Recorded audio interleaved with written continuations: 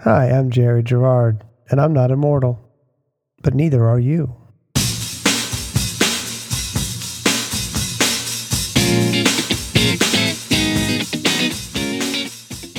Hey, it's Jerry. Have you ever bought a new car, and as soon as you buy that new car, everybody else has that new car? It's like, how many people have the exact same car as me? How weird is that? And of course, nothing has changed. The only thing that changed is that you notice it more because you have one too. I've been thinking about this concept of mortality and how it should drive our behavior on a regular basis. And everywhere I turn, there's basically another example of people who are kind of thinking the same things, who've had the same idea. And interestingly enough, I now see that this has been something that's been kind of grappled with for centuries. So here's the story of my new car moment. I was giving a speech. I was invited to talk at my company's Toastmasters chapter. I gave a speech about the fact that we're all creatives, and something I have come to rather recently, and one of the reasons that I do this podcast and write on the blog is because I came to realize that, like most of you, I also have creativity and something to say. And life is too short to say, I wish I did that podcast, or I wish I wrote that book, or I wish I wrote that song, or I wish I learned to play guitar. It goes on and on and on. After the actual speech, a woman came up to me and said, I worked with you for a while. I didn't know you were a stoic. And I was offended. I was like, well, I'm not set in my ways and emotionless. Come to find out that there's more than one definition of that word. So I had always viewed stoic as the person who basically is a stiff upper lip kind of person in the face of pain or in the face of any kind of hardship. They just hide their emotions under this kind of veneer of toughness. But there's a whole nother definition that I was completely oblivious to that was around discipline and kind of strict adherence to your own goals. And there's an entire philosophical movement that I totally had missed. I maybe should have paid more attention in school. But so I've come to realize, thanks to this kind of offhanded comment, that there's a whole world out there that is basically set up to answer the same question that this podcast was created for, was, given the fact that we don't have unlimited time, how do we make sure we do kind of the best possible things and make the most of the time that we have? So there's a website called The Daily Stoic. They do a podcast every day that's been very helpful. I started this podcast not knowing anything about the Stoics. Now I feel a little bit like an imitator. So be it. I'm glad I found them because there's a lot of really interesting stuff out there. I would recommend it. My guest today is Patrick Lewis. I met Patrick through a alumni group for a program called the Alt MBA. The Alt MBA is created by Seth Godin, and it's kind of an adult. It's hard to explain, but it's kind of an adult education forum where you're kind of called to do more or to ask more of yourself. It's been a pretty amazing experience. So I met Patrick through the Alt MBA, and he was gracious enough to agree to come on. Here's my conversation with Patrick. The question I always ask at the beginning of these is the obvious question, which is, are you going to die? I am going to die. So far, we're batting 1,000 on that question. Do you find that fact emerges in your consciousness regularly, or is it kind of in a box in the corner? Great question. It is a regular part of my thinking. It is. It hasn't always been, but it is currently. And if you were to ask my family about that, they would roll their eyes a little bit and say, oh, Dad is always talking about dying or death or whatever it is. So it's a constant in my life for sure. Do you find that its presence constantly is causing dread or stress, or is it causing motivation, or is it causing a combination or something different? So it doesn't cause me any stress at all. It did when I was younger, I'm sure, right? When you had to think about, I'm really going to die someday. Now it is, it is a reminder. I lost my dad last year. And so, sorry. I appreciate that. But I don't know how you say that. It was a good death. He lived a really good life, and it kind of gave me some additional perspective on the concept because it makes you think, right? It's coming. So how do you want to live in the face of that? So for me, it kind of affects the way that I think almost every day in a couple of ways. The two big ways I think would be in the things that I choose to stress over. I'll go there constantly. In my mind, if there are things or conversations that are uh, driving you to stress, especially if they're about the future and things that you can't control and all of those, it helps me come back to my perspective, which is in the grand scheme of things, how serious is it? Most of this isn't going to matter anyway because we're all going to die, at the end of the day. Is this really that big a deal? And the second way is that I use it to, those of us that came through Alt MBA, right? You're probably a tools person like I am. So I use it as a tool to help me stay motivated. I will tell my wife sometimes, I feel like we're in the second half of our life. You only have so much time. And we really need to pay attention to how you spend it. And so there are little things like, hey, let's watch this movie that we've already watched before, where I find myself now just going, I already know that movie. I know that it's good, but am I willing to give it 2 more hours out of what, it's almost funny when you think about it, but I do. I put it in that perspective and just think, is this what I want to spend this amount of time on? I think a lot about people talking about midlife, and they think about that as something that people hit in their 50s. And I've just turned 50, for example. And I don't know what math they're using, but I don't know how, statistically, I feel like, if we get, 80 years, that's a pretty good average, I think, based on the current numbers. And so I don't know why we wait till 55 to think that's it seems a little optimistic of us, like we have more time than we do. So when you say you're in the second half, that's probably, statistically accurate. Right. Someplace in there. Right? Someplace in there. It's probably not going to be twice this. Yeah. Unless they come up with some pretty cool stuff in science, one of the which could happen. But the thing that you think about along that exact same line is, for me, being in the second half, it's easy. You look around and you look at people, and it seems like a lot of people start to slow down, right? You start to think about, okay, retirement and, that kind of thing. And you look at it and you think some of the most successful people in the world didn't even really start until now, because you don't even know anything really till you're 50. And so now that you know some stuff, that you can apply, what are you going to do with that? Are you really just going to take that with you to the golf course and not share it with anybody? When you have a limited amount of time left, it's funny to me. Yeah, no, I totally agree with you. And I think I also hear a lot of people say, I'm too old for, and then fill in the blank. Yeah. And I wonder if that's a decision because they're just afraid to try something new. At my age, and I feel like we're in a similar age area, that you're still a baby. There's not a whole lot that I physically couldn't do. So this notion I'm too old for X is just a self-limiting kind of excuse, I find.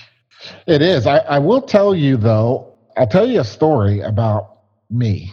And it's all about me. I went through a period like that. I had some surgery about 7 years ago for some back stuff that I had. So they went in through my neck and they took out a couple of discs, and it was a pretty horrible year for the most part. And you spent a lot of time sitting around and not being able to do things, and so your body starts to really act up and tighten up on you.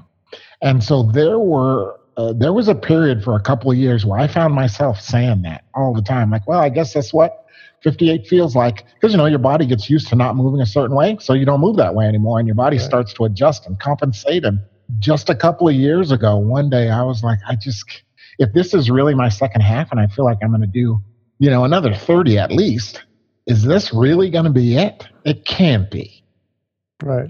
And that kind of got me back to the place of saying, well, I think a lot of that is in my head. I'm saying that it's the easy way out. I think I need to push it and see what I'm actually capable of. That's also a joke in the family, right?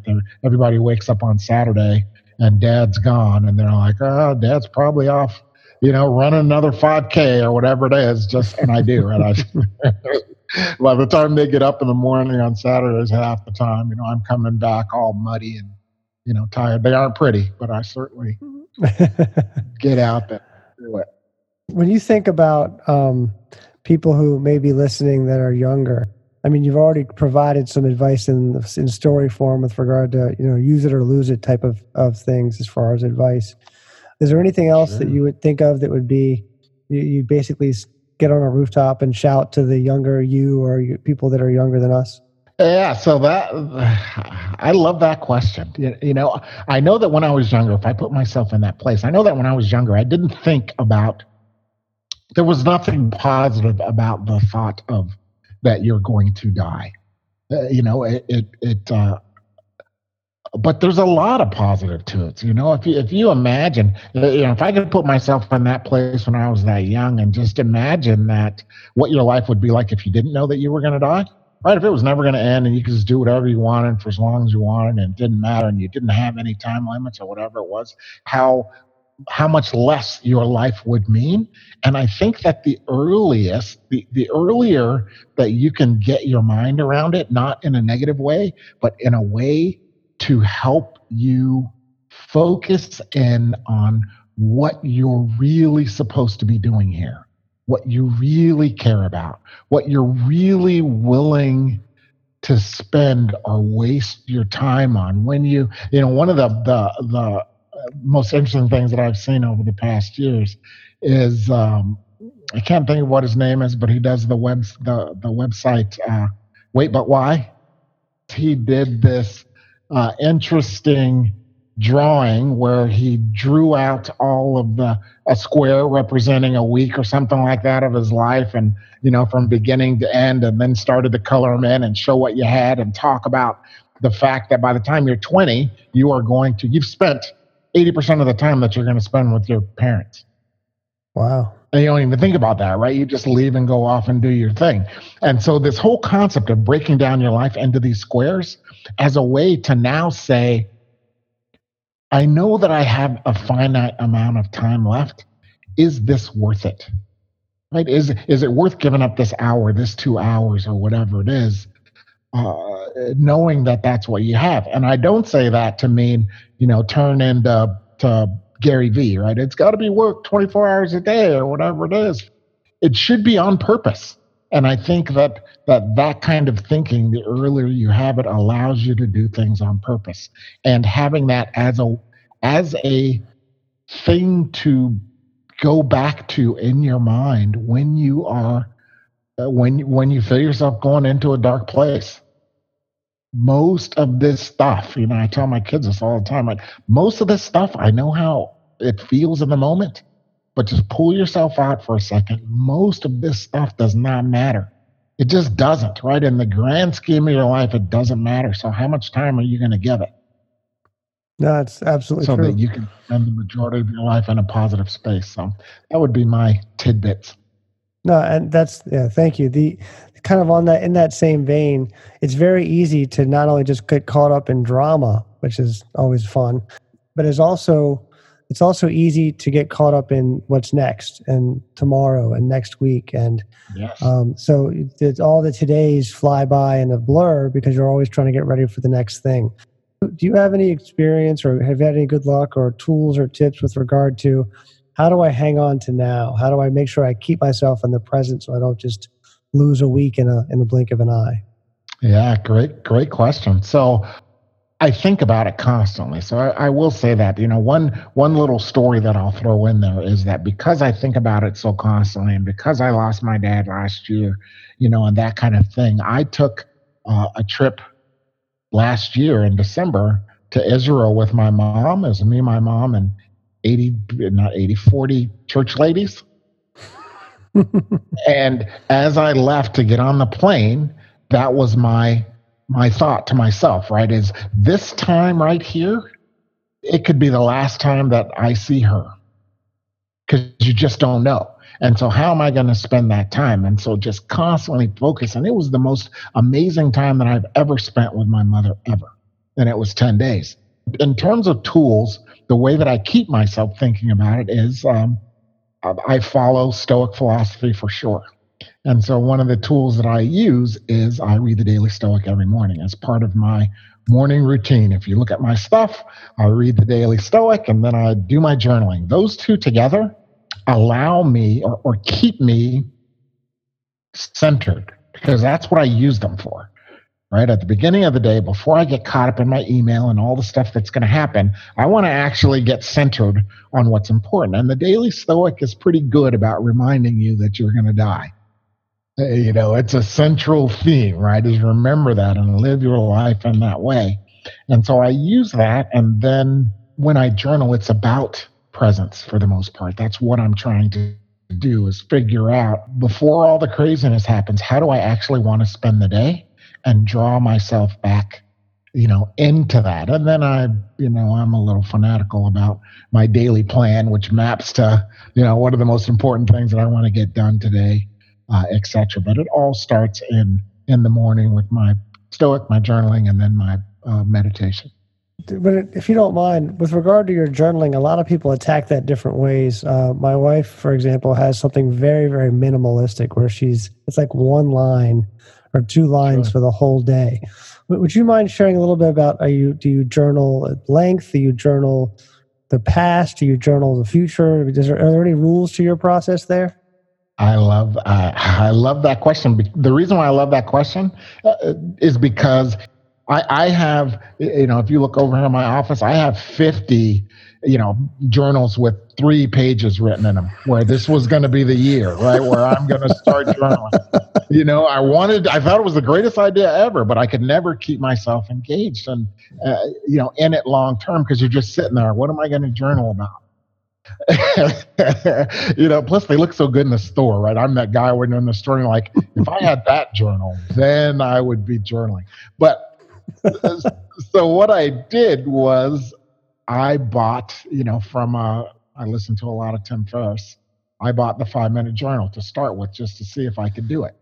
And the thing that I loved about the 5-minute journal is it gives you a format for both, right? For both your morning entry and your evening entry. And it's very simple, right? If you look at the top, the first question is, what am I grateful for? Perfect way to start the day. And then, what would make today a great day? And so you're thinking and planning around your day. And then at the end of the day, you come back and you say, what was great about what happened today? So you're then, if I could do one thing different tomorrow, what would it be? Or what would I do a little bit better or whatever? So you're offloading. And so I did that for about 2 years. Just kept buying them once every 6 months because it was so easy and you just got to this habit of doing it. And I got great value from doing it. And then a couple of years ago, I said, you know what, I'm going to go off and see if I can do it myself. And so now I use that process as my fallback. I don't always do it that way. Sometimes I wake up and I've got something on my mind. And in that day, it'll be more like morning pages, right? I'm just like, I need to do this better and think about that better and remember to thank this person or whatever it is. And it's just a page of whatever I'm thinking about. And then on other days, if I don't have something specific to think about, I'll go right back to that format. I'll start off and say, what are 3 things that I'm grateful for? And I'll go through that to get myself in the mode. If today we're going to be a great day, what would it be? And I'll write about that. And then I have this little thing that I do where I like to have a list of words for the day to kind of center myself. Who do I want to be in the world? And so I'll have things like mindful to remind myself that I want to be mindful that day. I might have thoughtful. I might have compassionate. I try to key in on the things that I know that I'll need or things that I'm working on. Like I'm not a very organized person in real life. So that shows up every morning, right? Just to remind myself, today, try and be an organized, thoughtful, disciplined person or whatever it is. So I'll have 4 or 5 words that I put in there. And that's my last thought before I go off into my meditation. I like how, like you said, in your real life, as if this is not your real life. That's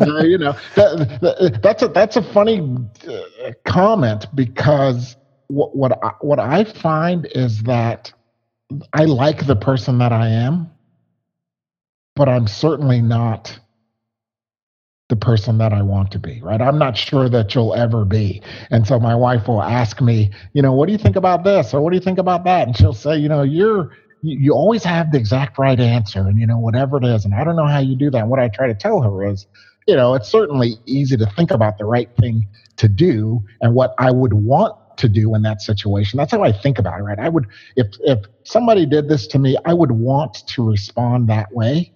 And I think the more that I think that way, the more likely I am to do it when the time comes. But I'm certainly not, above getting pissed and flipping somebody, So one last quick question about your meditation. So a lot of people are interested in meditation, but they're not exactly sure how to get their foot in the door. Yep. So I've also been trying, but I'm like a baby in this process. Can you talk a little bit about the way you kind of approach that, and then what you would suggest for somebody who's maybe just starting out? Yes. So I'll go to the second question first, which is, if you're just starting out, definitely go with either Headspace, because it's awesome, right? Just short, easy way. You don't have to think about what you're doing and get all caught up in it. It just kind of guides you through it from the beginning. And it's 5 minutes at the beginning, right? Just to get yourself there, and you don't have to worry about it. It tells you how to think about it. So I did that to really get deeper into meditation so that I'd have a process. And there are a couple of other things like that. But if guided meditation is the way to start, if you don't know how to do it. Otherwise, you'll just sit there and get mad at yourself. My mind is moving too much, and but it's just hard to get yourself to go, it's okay, right? Just let that thought go. I haven't failed. That's part of the work. So I would say that I now meditate in different ways depending upon how I'm feeling, at a certain time. I will often just do a 20-minute breathing meditation. And the purpose of that is just to empty my head, right? And let go of the stress and the worry and clear my mind and just be for a minute. And in a 20-minute meditation for me, some days there will be 3 minutes that are awesome. And some days there will be 17 minutes that are awesome, right? It just kind of depends on the day, and that's all part of the work. And sometimes I will do a body scan meditation, because I find those, it's easy to really distract yourself in a body scan meditation. So listen to one first so you know what you're doing, or a couple, or just have someone guide you through it. But because you're not asking yourself to actually stop thinking, you're just thinking about one specific thing. I find those to be easy if I'm really, really distracted and need some help. Yeah, as I said, I'm new, and during that body scan thing, I got really cranky because the guided voice said, "Unclench your forehead," and I'm like, "You don't know me," and I'm like, "Oh wait, she's right." How did she know I was all like scrunched up in my, or like? Yes. She'll say, "Put your shoulders down." Like, my shoulders. Oh, wait a minute. She's right. Got me. So, yeah. It's amazing how much you walk around not knowing how you're either hunched over or totally like rigid with kind of pent up stress and yes, and we're like that most of the time, right? You're sitting there. You're just sitting there, right? Getting ready to start this meditation. When would you be more relaxed? And then you start thinking about it, and you're like, well, I guess my shoulders are hunched up. And what is that? And you feel completely different. So. Yeah, it's completely amazing. Well, listen, I really can't thank you enough. This conversation's been not only entertaining, but I think we have a ton of really exciting tips. And I'm going to go through and all the things that you mentioned, I'll put links out there so that people can find them. I just think this has been super enlightening, and I really thank you for your time. Absolutely. I appreciate you even thinking to ask me. It was goes into my my concept of what are you going to do? Take it with you. So I appreciate you giving me a chance, and thank you and good luck. Thanks so much for listening to the Not Immortal podcast. My name is Jared Gerard. You can follow me on Twitter I'm at Jerry Gerard. You can also follow the show at the website, notimmortal.com. You can also subscribe to us on iTunes, Overcast, and Stitcher, and Spotify, and all the other places that you can get podcasts. Thanks for listening. We'll see you next time.